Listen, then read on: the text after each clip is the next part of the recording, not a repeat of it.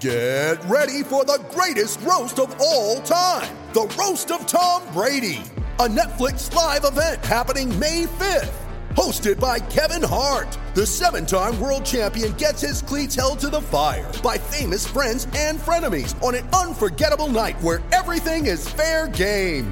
Tune in on May 5th at 5 p.m. Pacific time for the Roast of Tom Brady, live only on Netflix. Today, healthier is happening at CVS Health in more ways than you've ever seen. It's wellness destinations for seniors, including select locations with Oak Street Health and CVS Pharmacy. It's doctors, nurses, pharmacists, and everyone in between, offering quality care and support virtually, in person, and on the phone. It's in-home evaluations through Signify Health and meeting mental health needs through Aetna. And those are just a few of the ways healthier is happening. To see more, visit cvshealth.com/healthier happens together. CVS Pharmacy, Oak Street Health, CVS Specialty, Signify Health, and Aetna are part of CVS Health. Eligibility and services vary by location and individual.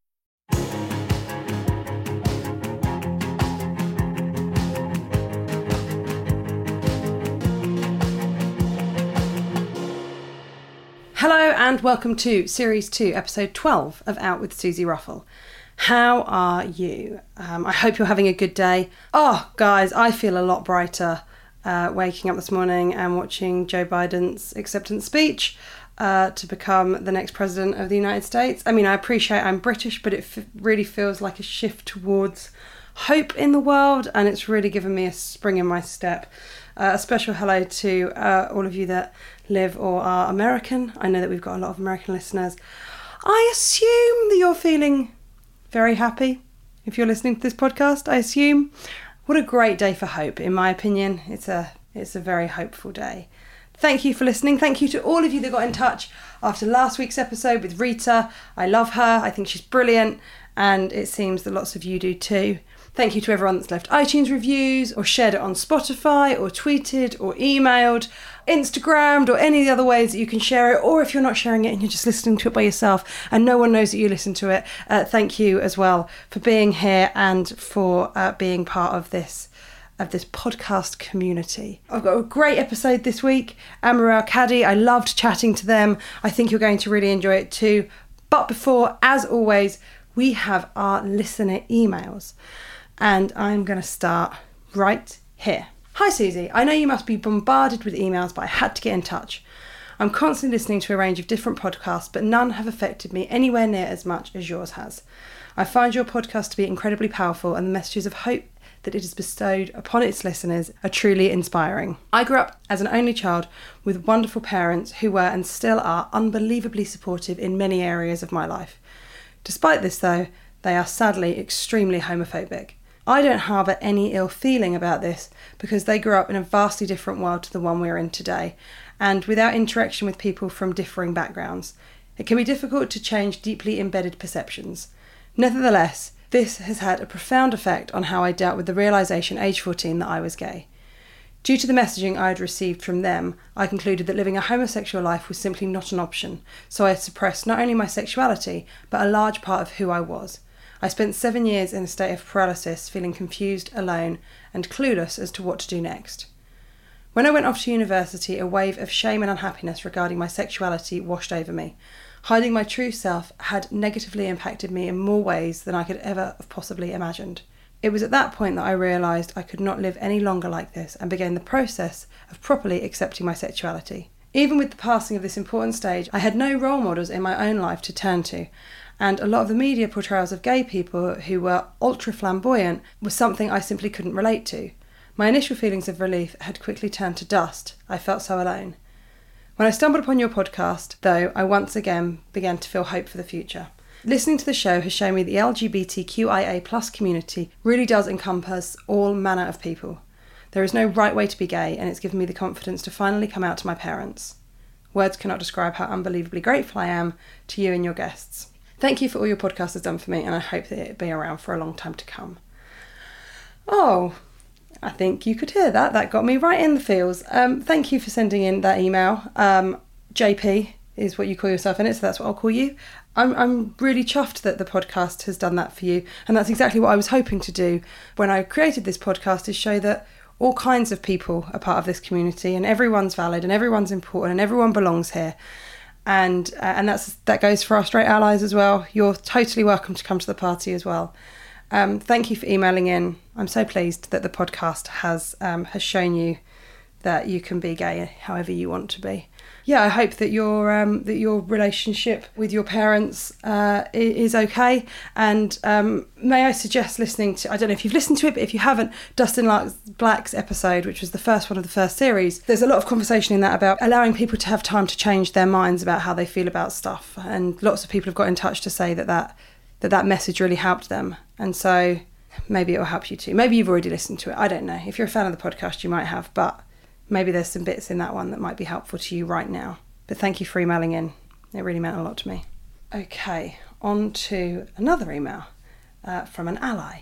Thank you for your wonderful, enlightening podcast. Not only do I find your voice incredibly soothing, sorry if that sounds creepy, it doesn't, I'm delighted.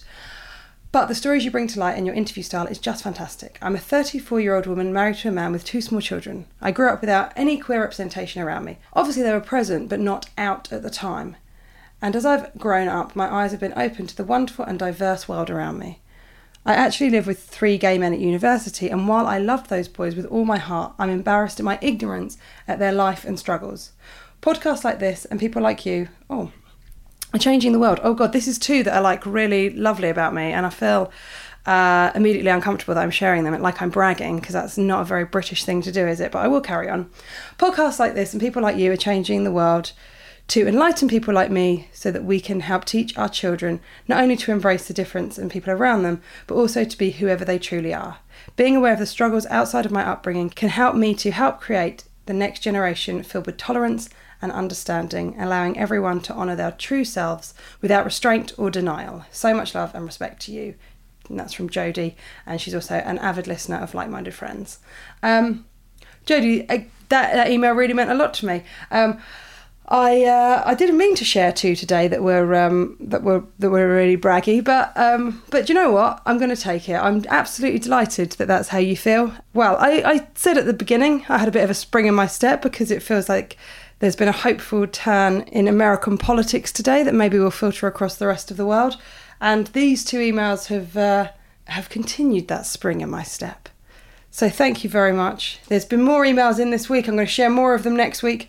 As I promised you last week, I was going to try and get enough interviews to go all the way up to Christmas. I think I've done that. So I think I'll be with you all the way until Christmas, where you can hear me get more and more excited that Christmas is coming, because I absolutely bloody love Christmas. And although it might look a little bit different this year, that will not dim my spirit. I will be wearing a Santa hat and annoying my partner with Christmas music from the 1st of December, as I do every year. Right, let's go on to today's episode. I thought this conversation was brilliant. I think Amru is brilliant, and I really hope that you enjoy it as much as I did. Hello, listeners. Oh, listen, I am so excited for today's guest. So excited for the conversation we're going to have today. Amru Al-Kadi is a professional unicorn, a queer Iraqi non-binary Brit. In 2018, they were selected for the Screen International Star of Tomorrow and were one of 6 BFI BAFTA Flair LGBTQ+ filmmakers of 2017. As a writer-performer, they have numerous TV shows and films in development, and has written on shows like Hollyoaks, Little America for Apple TV, and The Watch for BBC America, amongst other things. Amru is also an established drag performer and actor. As well as a writer, they've written for The Guardian, Independent Voices, The Observer, Gay Times, The iPaper, and Attitude, amongst lots of others. Their debut book, Unicorn, A Journey from Shame to Pride and Everything in Between, has just been released in paperback. I'm reading it currently, and let me tell you, I am loving it. Don't just take my word for it, though. Russell T Davies said, "It made me cry, it made me rage, it made me hoot. It moved my heart and soul." Ian McKellen said it should be read far and wide, and Joanna Lumley called it astonishingly brave and engaging, and I can't recommend it enough, guys. You've got to read it. What a treat it is to have them on the show today. Welcome, Amru. Hey, how's it going? Hi, I'm good. How are you? I'm good, thanks. Yeah, just looking at my dog in his cone, feeling really bad, but other than that, I'm okay. How long have you had your dog? Did you get him at the beginning of lockdown? No, I actually got him before sort of COVID was really like entering. It was like I got him on the 8th of February. But I mean, literally everyone's getting a puppy now. It's absolutely insane. I can't believe everyone I know has got puppies. But yeah, no, he has really been my savior throughout this lockdown. What's his name? His name is Phaedra. Phaedra, I love it. Yes, yeah. He's just very melodramatic, and so I wanted to give him a sort of heightened diva name. I love it. Much better than my mum's dog, which is called Ron. All of the puppies were named after characters in Harry Potter, and Mum got Ron.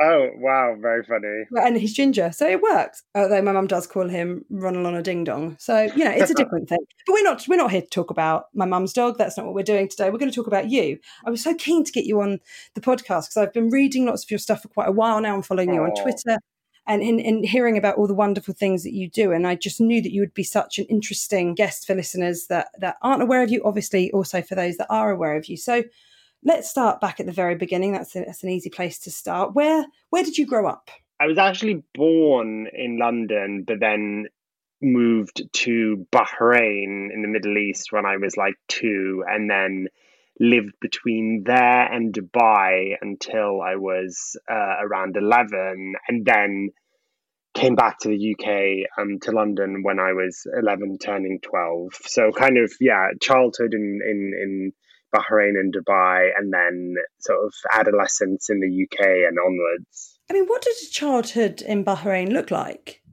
My personal experience was that, it's pretty sort of relaxing at first. It was mostly just like living in a nice compound and swimming a lot and, a lot of family time. That's just quite cultural, but, just a lot of, Ramadan with the family and just sort of just very humble early life, religious traditions, that kind of stuff. And your family are quite sort of traditional and religious during your upbringing?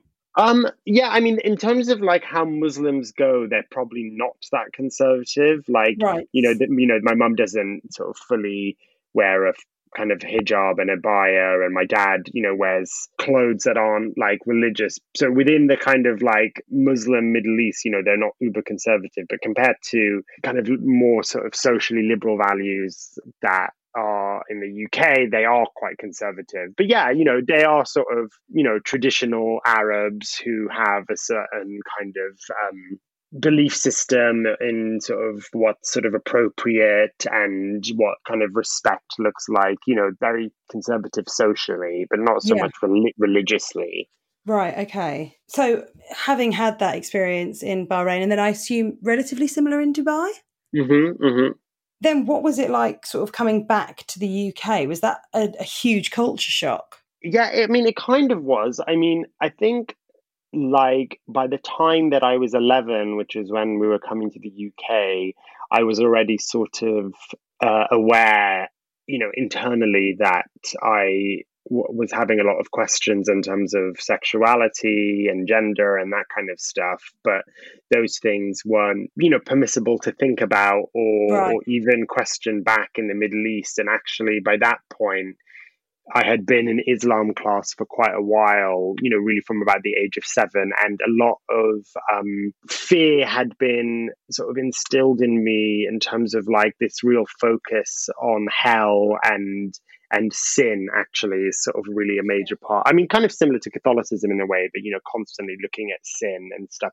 So by the time I came to the UK, I think I was quite excited to leave Muslim countries because I thought, maybe this won't be, the West will be better for me as a kind of quip. So I was actually really excited to come to the UK and had a kind of, I think, quite a strong urge to sort of assimilate and sort of forget about a lot of the kind of fears I had around Islamic punishment and that kind of stuff. So it was a culture shock, but it was a sort of one that I kind of thrust myself into, and that, that had its merits and it's also its problems for sure. But I think, as much as I kind of love the Middle East, I was already in my head beginning to doubt, oh God, if I am gay or I am any of these things, then how is this going to kind of square up to my sort of faith and heritage and that kind of stuff?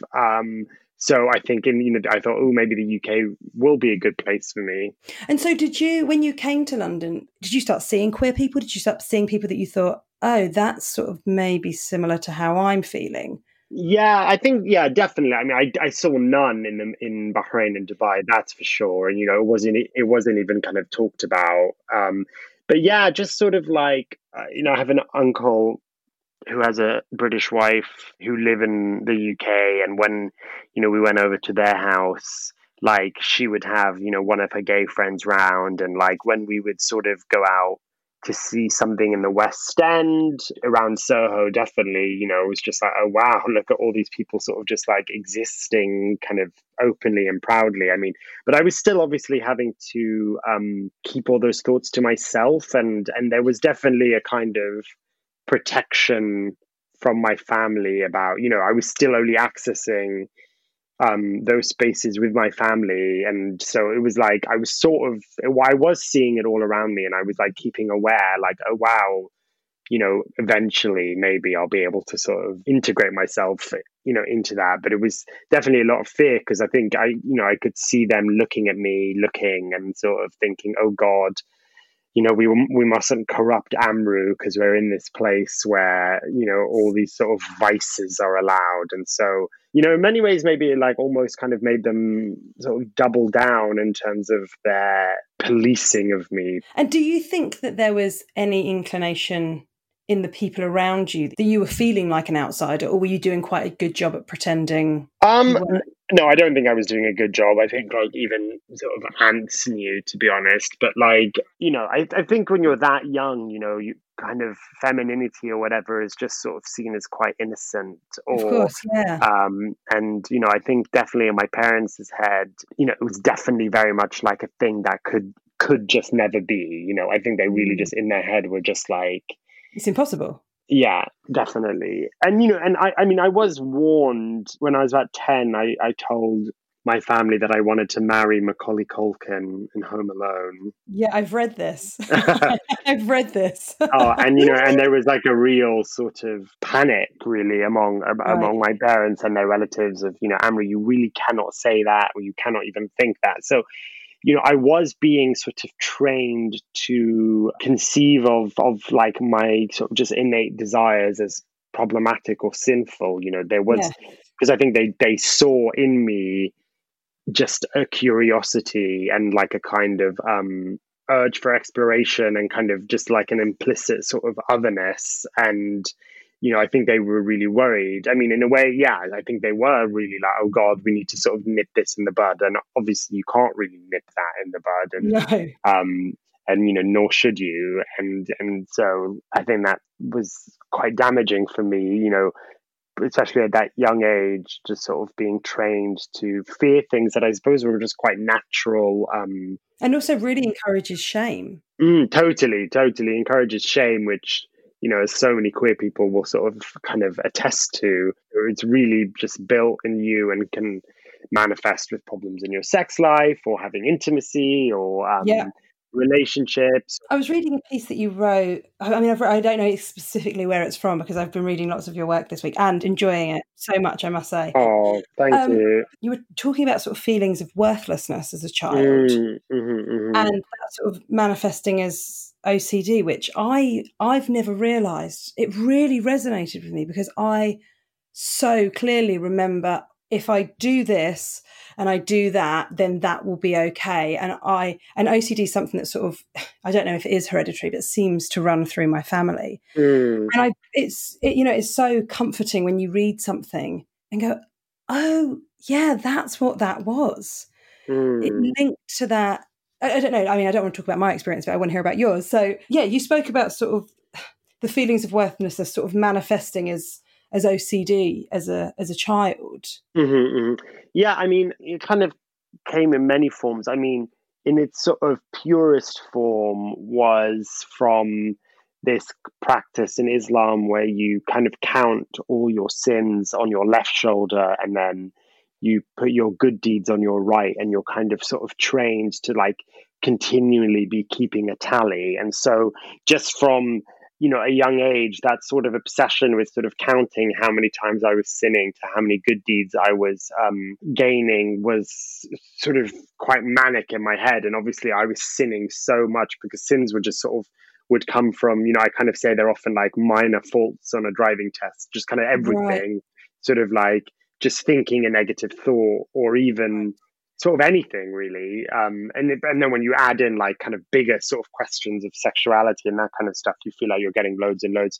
And good deeds are actually quite hard to do. So like, so from a young age, I have had that sort of like eye on the scale of like how many sins were on my left shoulder to good deeds. And then when I came to the UK and, you know, went to school, I was very much like, right, well, I may have all in my head, you know, may have all this sin and, you know, my parents may end up rejecting me and I may be, you know, worthless or whatever. But if I can just get 100% in every single exam, then that will go away. And, you know, my God, like my teenage years were so self-punishing. I mean, I was like 99% would have me kind of screaming and really torturous.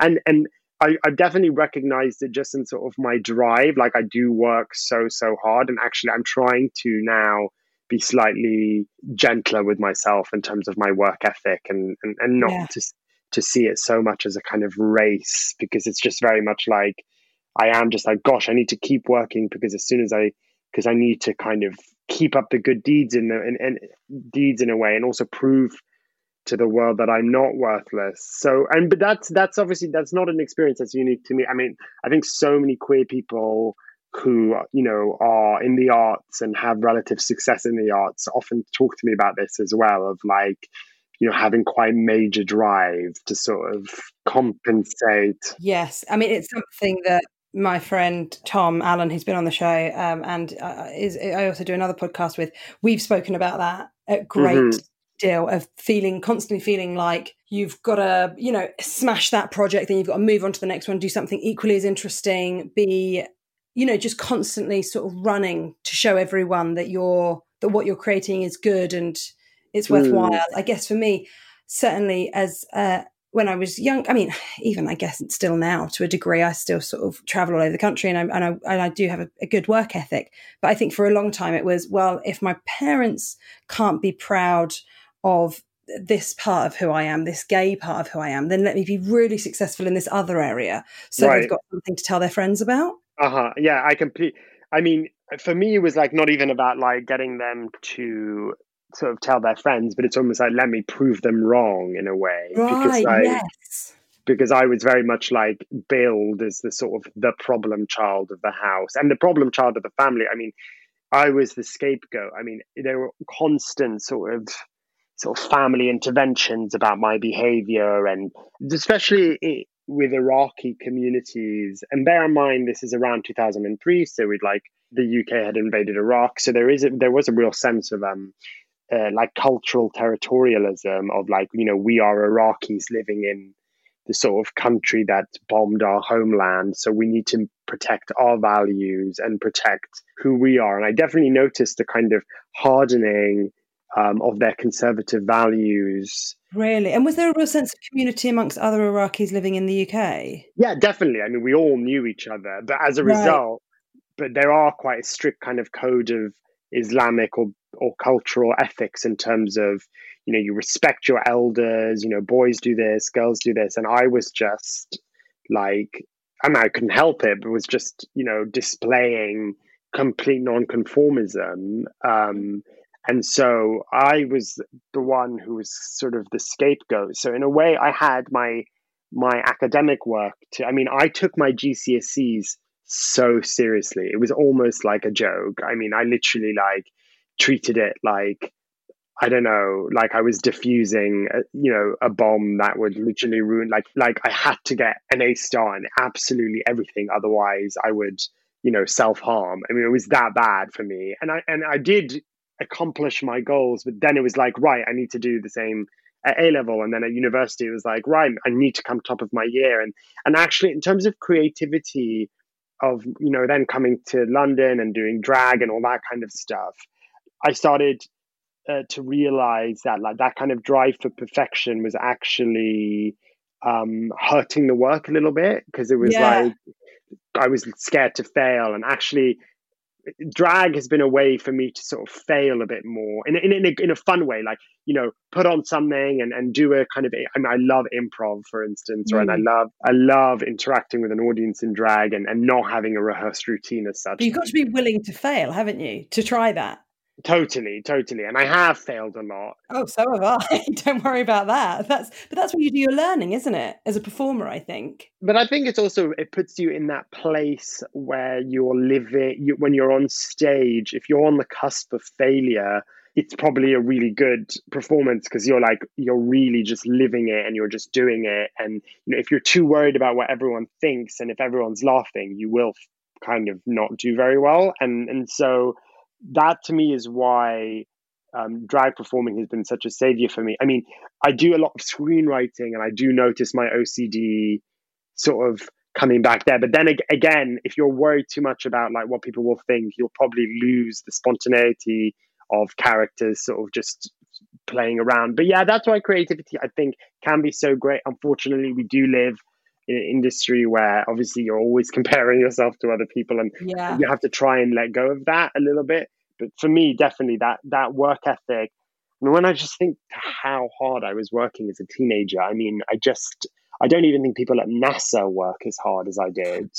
Because you must have got exceptional grades. I mean, from like reading your stuff and knowing about you and seeing if people haven't watched, there's a fantastic interview with you and Krishnan Gurumurthy. And I mean, you're obviously very, very bright and hugely intelligent. But you must have got exceptional grades because you then went to like an all boys boarding school. Is that right?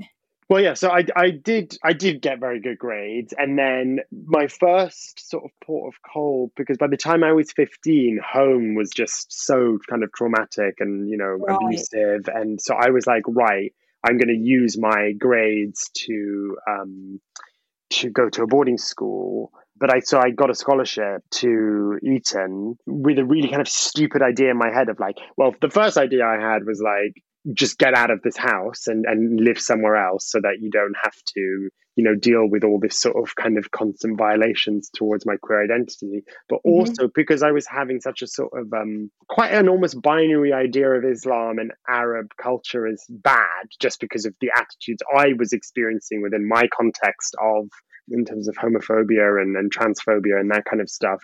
I was like, well, I guess I should, go, jump to the other side and become British. So when I went to Eton, I definitely wanted to be like a kind of white aristocrat, which sounds really stupid, but like I think I was just looking for the opposite to where I had been raised, thinking that might be more of a kind of habitat for my queer identity and that kind of stuff. I don't think that sounds really stupid, by the way. I think that totally makes sense to me that you go, okay, I'm going to do the total other of what I am. I think that's also something that I think is really common when we're sort of younger people. Yeah, it's quite naive, I suppose, just because it's like, obviously Eton had its huge problems with racism and homophobia and classism and, was worse actually. So like but I definitely, and I think this is something a lot of immigrants and queer immigrants definitely speak to me about, is this idea of if you're having a kind of fallout with your cultural heritage for various reasons, you'll try and sort of latch on to to another culture and assimilate within it. And so in terms of like immigrant exceptionalism of so many immigrants sort of trying to work so hard in order to kind of convince their new country that they are a good immigrant. Yeah, exactly. And definitely that is sort of, I think, a lot of the kind of kernel of what was going on when I wanted to go to Eton and wanted to sort of prove my Britishness. I mean, I'm definitely kind of over that now, but like, you're young and you can't really, I was about 15 and you can't really see the big picture. You're just sort of just looking for a place to belong, and you'll probably choose somewhere quite hostile for a while. Yeah, totally. But you're just searching. Exactly. I mean, that's sort of life as a unicorn that my book is about. Searching. Yeah. It's literally like about just constantly looking for somewhere new to belong. And I guess that's the sort of narrative of the book is there a place that can kind of hold all these sides of myself together?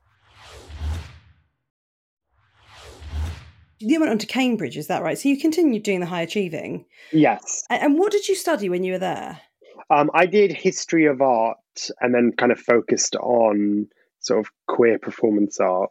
Right. Okay. Because I want to get into that in a minute. But I want to talk about where marine biology comes into all of this. Mm-hmm. Because I loved reading about this. So I read that you were walking past I was about to say fish shop, but that sounds like a fish and chip shop. You were walking past like a tropical fish shop, pet store type thing when you were around 13, and you had sort of an epiphany. Yes. I mean, it was a kind of slow epiphany. I mean, I was having a really horrid time. I was around 13 and everything was so kind of complicated and just hard at home. And when I was walking home one day from school, I saw a kind of marine aquatics sort of shop where they sell kind of coral and marine fish and anemones and all just that kind of gorgeous stuff. And there was a huge tank in the window, and I was completely hypnotized by it because, you know, like with marine biology, it's extraordinary because it's like there's been a long tradition of queer people kind of being quite interested in sci-fi and the fact that it offers sort of another universe in a way, and I think that was probably my first instance of like, oh, look at these alien life forms that don't seem to be restricted, you know, in the same way that we are on, because what I was experiencing was such kind of firm categories of man, woman, you know, gay, straight, whatever, you know, all these binaries. And, you know, here I was just like watching kind of starfish, just like having many legs that were all just kind of moving together, and then all these kind of colorful organisms sort of blending into one. And so I went into the shop and kind of asked about it, and then went home. And, you know, when I was, you know, reading about it at home, it was like, oh, wow, like, you know, there are even marine beings that change sex and you know, just are just sort of inherently kind of fluid. And then I just became kind of transfixed and ended up kind of working at the shop every weekend, and then working there all over the summer, and then having my own marine tank at home. It was definitely like my first and probably my only kind of real childhood hobby of like this sort of kind of universe that I was sort of in charge of, and that was mine. So was it when you were at Cambridge that you say you started looking at more queer performers? Mm-hmm. Had you considered performing yourself before? Was it something you'd ever sort of flirted with the idea of? I'd actually been performing at school since I was around 12. Yeah, it was a lot of acting, and I'd you know, acted in a few kind of TV and film things like as a kid, but then that was always just a little bit stifling, just because it was like really boring kind of Arab sort of representation on screen, which was all just kind of related to terrorism and all that kind of stuff. And so, you know, I'd always been quite sort of natural on stage, I think, because it was just sort of like a release in a way. It was just sort of it was non-cerebral, not in as in it was dumb at all, I think, but more that it was not something that was like you have to overthink in your head. You just get to go on stage and just sort of inhabit and be somebody else, or sort of you know, be present. And as someone kind of with OCD and a very overactive brain, particularly academically, it was very like so nice to, you know, my OCD was often off when I was on stage. And so when I went to Cambridge, there was obviously such a good drama department there that I was just sort of kind of in theatre productions right from the off. But that is when I started a drag night, because I just, you know, all the theatre productions ended up obviously just being quite stale. And and that's where I sort of made Glamroo and really just explored that side of myself, and kind of the rest was history, I suppose. And were you already out at this point? I was out as gay to kind of people, and yeah, I mean, with my family, there was they'd sort of found out I was gay through, unfortunately, finding porn. But you know, and there was they were sort of so devastated, and then was just like, right, well, this is not going to happen again. And, we're going to fix this, and that we're just not going to talk about it again, and you're going to be straight. And, there was just a sort of inherent denial. So at home, it was very much like this thing that we just didn't talk about. But yeah, I was when I went to Cambridge, it was really exciting because it was my first, I suppose, like my first experience of being somewhere completely free, I suppose at Eton, it was still a school where my parents were getting reports and there were teachers looking up, uni or just like free. So I really was just sort of wearing the maddest outfits on the street and wearing makeup and doing drag. I guess that was where I just felt so free to liberate that side of myself.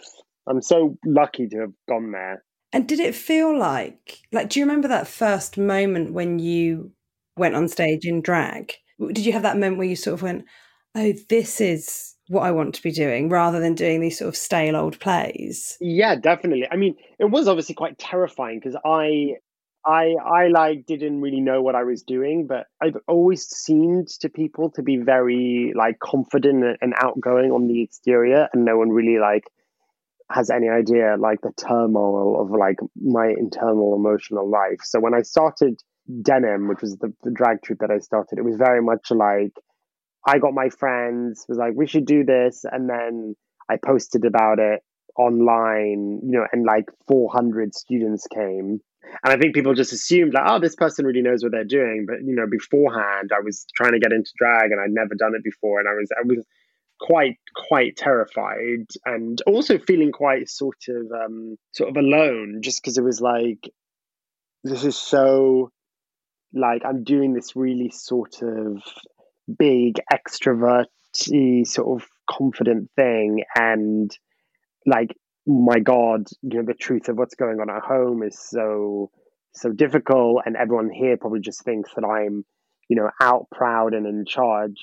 But then genuinely, once the sort of it wasn't really a stage because we did it in a crypt, but but once the sort of music started and I got the mic, it was just very it was probably the most naturally confident I felt on stage, because I wasn't worried about being camp if I was playing a certain role or whatever. It was just and I mean, it was a mess as well, because I'd always been able to sing, but I'd never sung live whilst being in drag. And there's mic technique takes years to do right, and it was the sound was all over the place, but it was very freeing, and I was there with loads of good friends, and it was just very oh my God, it was a release. Actually, it was just there we go.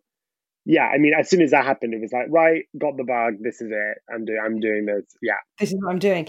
And I'm lucky to have had that awakening. I really wish everyone in their life could have a moment as sort of clear as that. Yeah, I've had those moments where it almost feels like you're above yourself, watching yourself on stage, sort of going, oh yeah, this is the thing. Exactly that. And so once you left Cambridge, did you come back to London and sort of get into the drag scene? Yeah, I did. I mean, I'd probably say the first few years after Cambridge were probably the worst of my life, just because you leave the bubble of university where, everything was really high pressured, but it's not real. The stakes of it aren't real. I took it very real, but you've got the bubble of a kind of institution, and suddenly it was right, there you go in London. And, we started taking Denim. We started at the Bethnal Green Working Men's Club. I mean, but I was making, we're talking 30 quid a performance. Yes. And, between 23 and 26, which is when I'd left Cambridge, I, hadn't got an agent yet. And this was everyone was getting excited about diversity in a way. And I always do say this to, production companies and stuff, how I meet now. I'm I have actually met you before years ago and you were horrible to me. Really? Yeah. I've got to say, it doesn't surprise. I'm sorry that happened. But it also doesn't surprise me at all. Or agents who ended up being oh, we really want to sign you. There's buzz around you now. And it's I've only gone, the one I've gone for is the one who, never laughed in my face when I was oh, this is really what I want to do drag shows about the Middle East and that kind of stuff, most people would be like, no way. So those first 3 years, they were good in the sense that I'm really glad I did that hustle. Like when I see people coming out and never having bypassed that hustle, I'm like, there's just a bit of me that like inherently distrusts that they have what it takes, because like I've done performing basements every night for 20 quid and doing drag in the cab and it was really tiring, and I just remember being really broke and exhausted. But now that like I'm in a place where I'm lucky enough to like make money doing what I'm doing, and I appreciate it so much more. And actually it was a good chance to make mistakes and be bad at it before I, got better at it. Yeah, I often think that I made loads and loads of mistakes, but luckily not that many people were watching. Yes, exactly that. So I got to be quite bad at stand-up for a while, with only 10 people in Edinburgh knowing every night. But you have to be, in a way. Yeah, I sort of hated it at the time because it felt like such a struggle, and you'd see people sort of whiz past you and you'd think, oh, I suppose I'm not as good as them, or I suppose... But now I'm really pleased I had that experience, because it made me work out that I really wanted it and made me really fight for my career, sort of thing. Yeah, exactly. So I would love to talk to you a bit more about your sort of bringing in your Muslim Arab heritage into drag. Yeah, I mean, I guess not that consciously. I mean, I think like the sort of drag that I grew up in the UK, and the drag that I think has the most sort of potency is definitely coming from like, clubs and performance venues, and it's a lot more DIY, and it's a lot more kind of much more tied to sort of the trans community, and much more intersectional in terms of its thinking about race and gender, and just political and out there and messy. And my drag show, like I do love duets with sort of Allah, and for me a lot of my drag is about getting the audience to really question their own complicity and what's going on, and of the kind of live danger of like, what the hell is this queen going to do next, and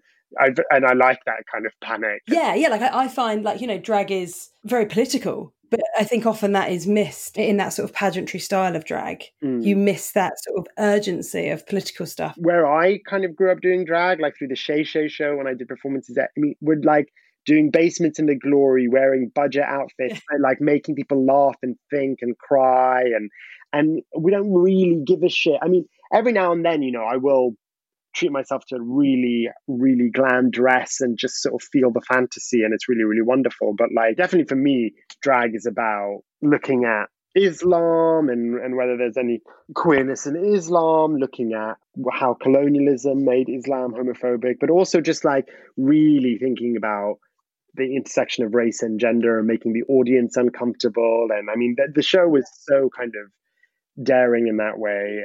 I would love to chat to you about, because you were mentioning your sort of relationship with Allah and singing to Allah, and also your brilliant piece in the Book of Queer Prophets, which, listeners, is a book that we discussed on Ruth Hunt's episode because she curated it. So it's definitely worth having a look at.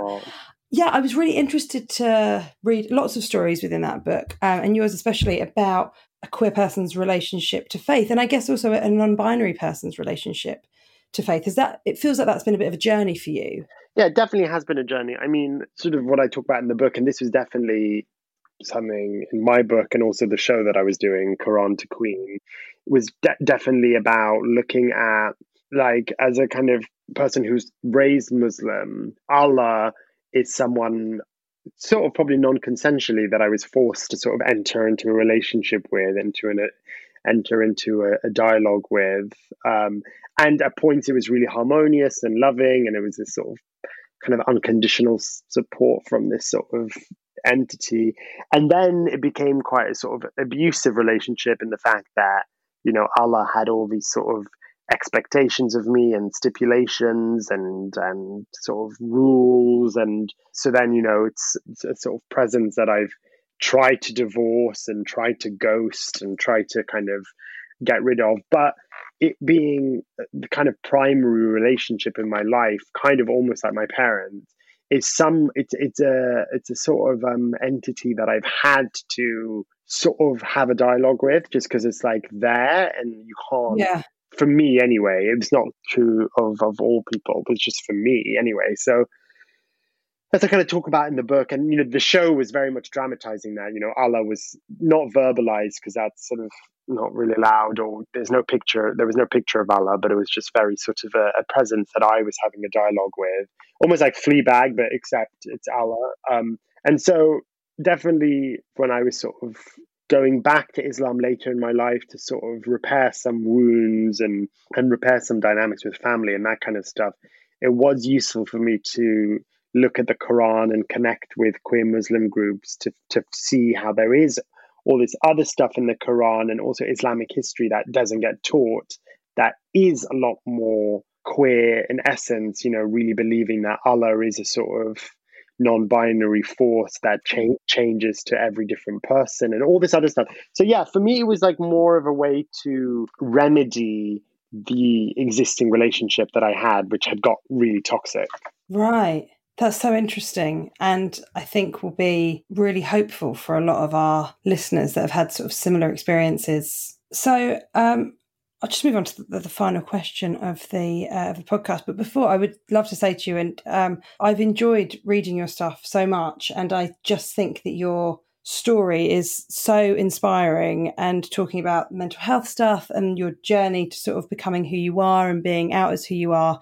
We get so many emails in from young people, and actually, in fairness, older people, and from people that live in countries where homosexuality is still a criminal act or yet to be decriminalised. And I know that this episode is going to be a real source of hope. And that's exactly what I wanted to create when I started this podcast. So thank you. Oh, thanks.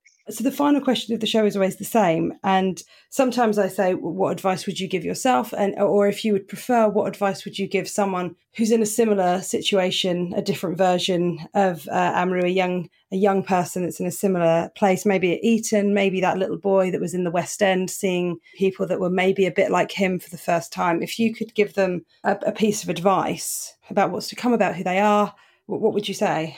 I'd probably say, don't blame yourself, and sort of it's not your fault, because definitely little Amru was sort of trying to fix it as if it was a problem inherent inside them. So I would say this is, there's nothing to remedy. Perfect. Thank you so much for listening today. I loved that. I hope you did too. So interesting. I highly recommend Amru's book, My Life as a Unicorn. Check it out, get it maybe at a local bookshop if they're selling stuff online now. I hope that you have a good week. I hope that your lockdown is going okay if you're listening to this in real time today. And take care of yourself, and I will be back with you next week. Oh, if you want to get in touch, Twitter, Susie Ruffle, Instagram, Susie Ruffle Comedy, and the email is hello@outwithsusieruffle.com. Take care of yourself, and I will see you. Well, I won't, but you will hear me, and I will reach out to you once again next week. Bye-bye.